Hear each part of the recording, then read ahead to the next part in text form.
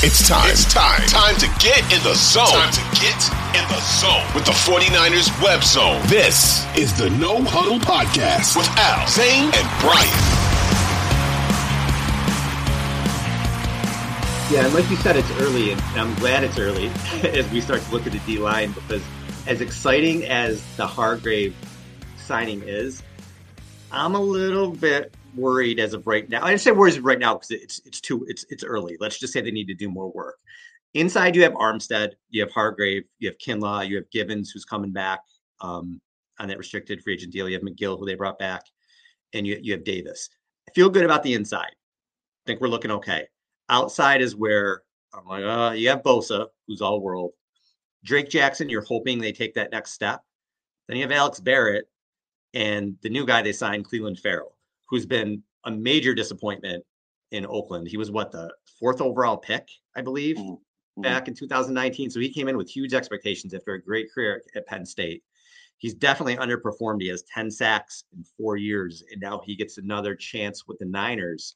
And it's definitely just a rotational deal. It's not like they paid him a lot of money. They paid him $1 million or whatever it was a year. It's not much, whatever. I'll have to look it up. But he's going to be a rotational piece, and he's going to be – Farrell got a 1-year, $2.5 million deal. Right. He's going to be someone Kocurek. We'll see. Can he coach him up? He did with Arden Key. He did with Charles Omenihu. Is it someone they can get to come in and play some meaningful snaps and get them some sacks and resurrect his career? Maybe, but they definitely need more help at edge. This is like a Chris Kocurek special, right? Where he's a guy like Mo Hurst or Arden Key, as I mentioned before, that it's just a reclamation project, and the Niners are becoming one of those teams that has a reputation for this. And I think that's a good thing, because you can get a lot of low risk, high reward players on cheap deals, could help you out for a season or two, and you just kind of replace them with other players. Now, if Kocurek ever leaves, then that would be really terrible, because then you have this situation anymore. But it's akin to Jim Tomsula when he was the D-line coach, not the head coach, but when he was the line coach under Jim Harbaugh, and you just had him making the most out of guys like Ray McDonald and Isaac Sopoaga and guys like that. I think that Cleveland Farrell, so he went to Clemson, and in his last 2 years, he had 20 sacks in his last 2 years, or 21 sacks. He had 11 and a half and then 9.5 in his last 2 years. So he can play. And at that level, you don't just put up those numbers by accident. I just think that the Raiders are a complete tire fire, and it's so hard to develop any talent there because it's just a wasteland, and the culture is toxic, and it's not a good place for a rookie to be. So I think that he'll flourish here. He may not become an all-world player, but hey, if you can have Charles Omenihu type production where in your role you're effective, I think that's a win, especially with the price tag. I think that's a huge win for them if they can get that out of Farrell. Man, Kocurek should start charging percentages for some of these guys that leave. Ebukam got 3 years, right? $27 million from the Colts. Omenihu, who was a cast-off from the Texans, the Niners got him for a late-round pick, and he gets 2 years, $20 million. I remember when they traded for Omenihu, their record was whatever. It was early in the season, and it was like they were 3-4 or whatever they were, 3-5. They had a terrible record, and I'm like, oh great, you trade this 5th-round pick for this guy. Who gives a shit? And I was like all fired up because they were playing so bad. And they turn it around, and he turns it around, and it's one of those things we talked about with their roster. Do I want to say Farrell? Yeah, but how many times have we just seen them turn guys around? So they've earned the benefit of the doubt with me when it comes to things like this. Like I'm not excited about Cleveland Farrell at all on the surface, but does he turn into an Arden Key? Then I am maybe excited. So let's see what he can do with him. Let's see what Kocurek and Wilkes and those guys can do with him. Maybe it will end up being one of those signings that you're like, man, that was a steal. And then he goes back on the market next year and gets, a 2-year, $60 million contract or something crazy. So we'll see. And on top of that, we can't forget, Al, that who is he playing opposite? He's playing opposite the reigning NFL Defensive Player of the Year, right? And that's going to make a big difference too. So I think Crosby's no Rudy Poo, with the Raiders.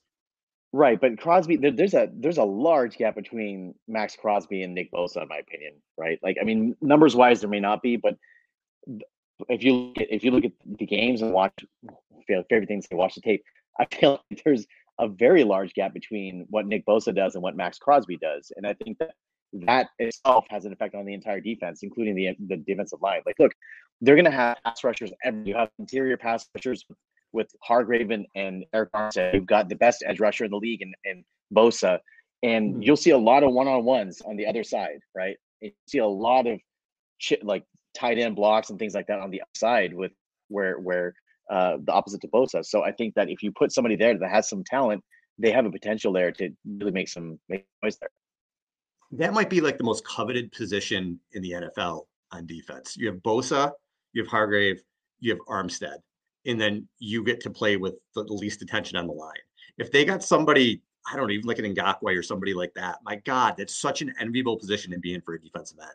You got those three monsters and studs, and right. You're going to get, like you said, tons of one-on-ones. Somebody coming in, especially, that's why if they can get a vet on like a 1-year deal, why wouldn't you want to do that? You come in and you have a career year probably, or close to it, because you have all those other guys. You can come in and get 10 sacks and then get paid next year if you have a 1-year deal. So I think they're kind of maybe waiting to see how things happen through the end of the free agency. And like you said, through cuts, maybe they do end up with a nice veteran. And I think they'll address in the draft too.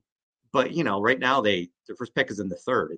It's tough for somebody that late to come in and make an immediate impact that late of a pick. So as much as the Niners have success with guys like that, sometimes it's down the road or it's in year 2. So it would be a little bit of a stretch to ask a third, fourth, fifth round pick to come in and do that. But I do think there's still going to be other names out there that hopefully they can jump on.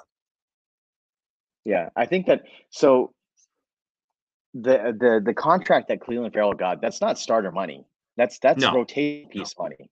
And that's something to keep track of because they're saving their starter money on the D line for a starter. And I really think Yannick Ngakoue is the guy that keeps coming up for me.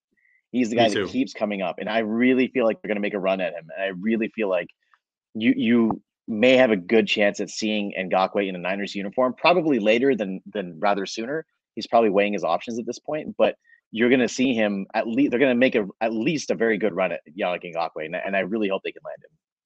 And the more he stays out there, the longer it goes. I always think, okay, his market maybe wasn't what he thought it would be. He's not getting the offers he thought he would. And the Niners can maybe swoop in again and more of a prove it deal. And you come to a good team with a good supporting cast, and that's really attractive for a player coming in. So we'll see on that.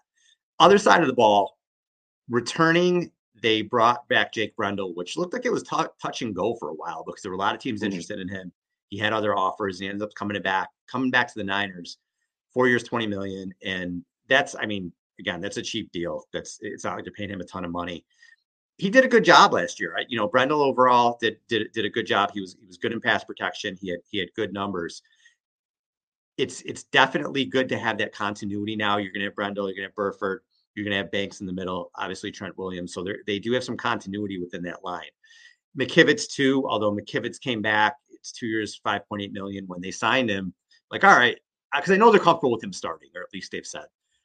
When they signed him, I'm like, all right, is he the guy? But that contract is more swing tackle money. So that's another position where maybe kind of they might get somebody else. I don't know. What do you think there? Yeah, I think that's what they'll probably look at this and they may draft somebody. I really think that they've a bunch of, and I think that there's going to be a lot of mobility, and it's an okay-ish draft. It's not top heavy. It's bigger than we've seen in years past. So I think that they'll be able to find somebody who's look. They pick in the 5th round. That guy's an immediate starter, right? So they just need to pick in the 5th round. They'll be fine. But I think they'll probably address this through the draft. And it's scary starting a rookie tackle, but they've shown the ability to develop young offensive linemen with this team. And I think that the way that they operate, it's an offensive line friendly sort of scheme with the zone blocking scheme. Like it's very simple for them, right? It's not a complicated scheme. So I think that for that reason, you don't necessarily have to pay top dollar for a right tackle. And it's another guy on a rookie contract, right? That would help your team. So I think they'll very seriously look into replacing McGlinchey via the draft because McKivitz seems more like a backup piece to me. I mean, I feel like he can start if needed, but I feel like you have to have that swing tackle. Jalen Moore was that guy a couple of years ago, so I think that he got limited starting experience, but having him on the roster was the bigger deal because he could play basically 4 out of 5 offensive line positions. So that's I feel like what they have in McKivitz, and they know what they have in him, but they don't have like a road grading right tackle that can run block. or, anybody that they can put in there and plug and play at this point. So I think that, will there be a guy in the draft like that? Maybe. But I think that they'll take a long, hard look at the draft, because at that point, your funds are limited. You don't know what you can. Hopefully they would have signed a defensive end or a Goff or somebody like that at that point. Yeah. And the only way to fill it is via the draft. So Brendel, going back to his production, he had 1 sack allowed in 680 pass block snaps, and he was third among centers in efficiency at 98.8 pass blocking. So he was definitely a very good pass blocker. Now, so here's what I'm thinking with the offensive line too. They were good. They definitely are. There's a lot of shitty offensive line play in the league, and the Niners do not have a shitty offensive line. I think they have a good offensive line.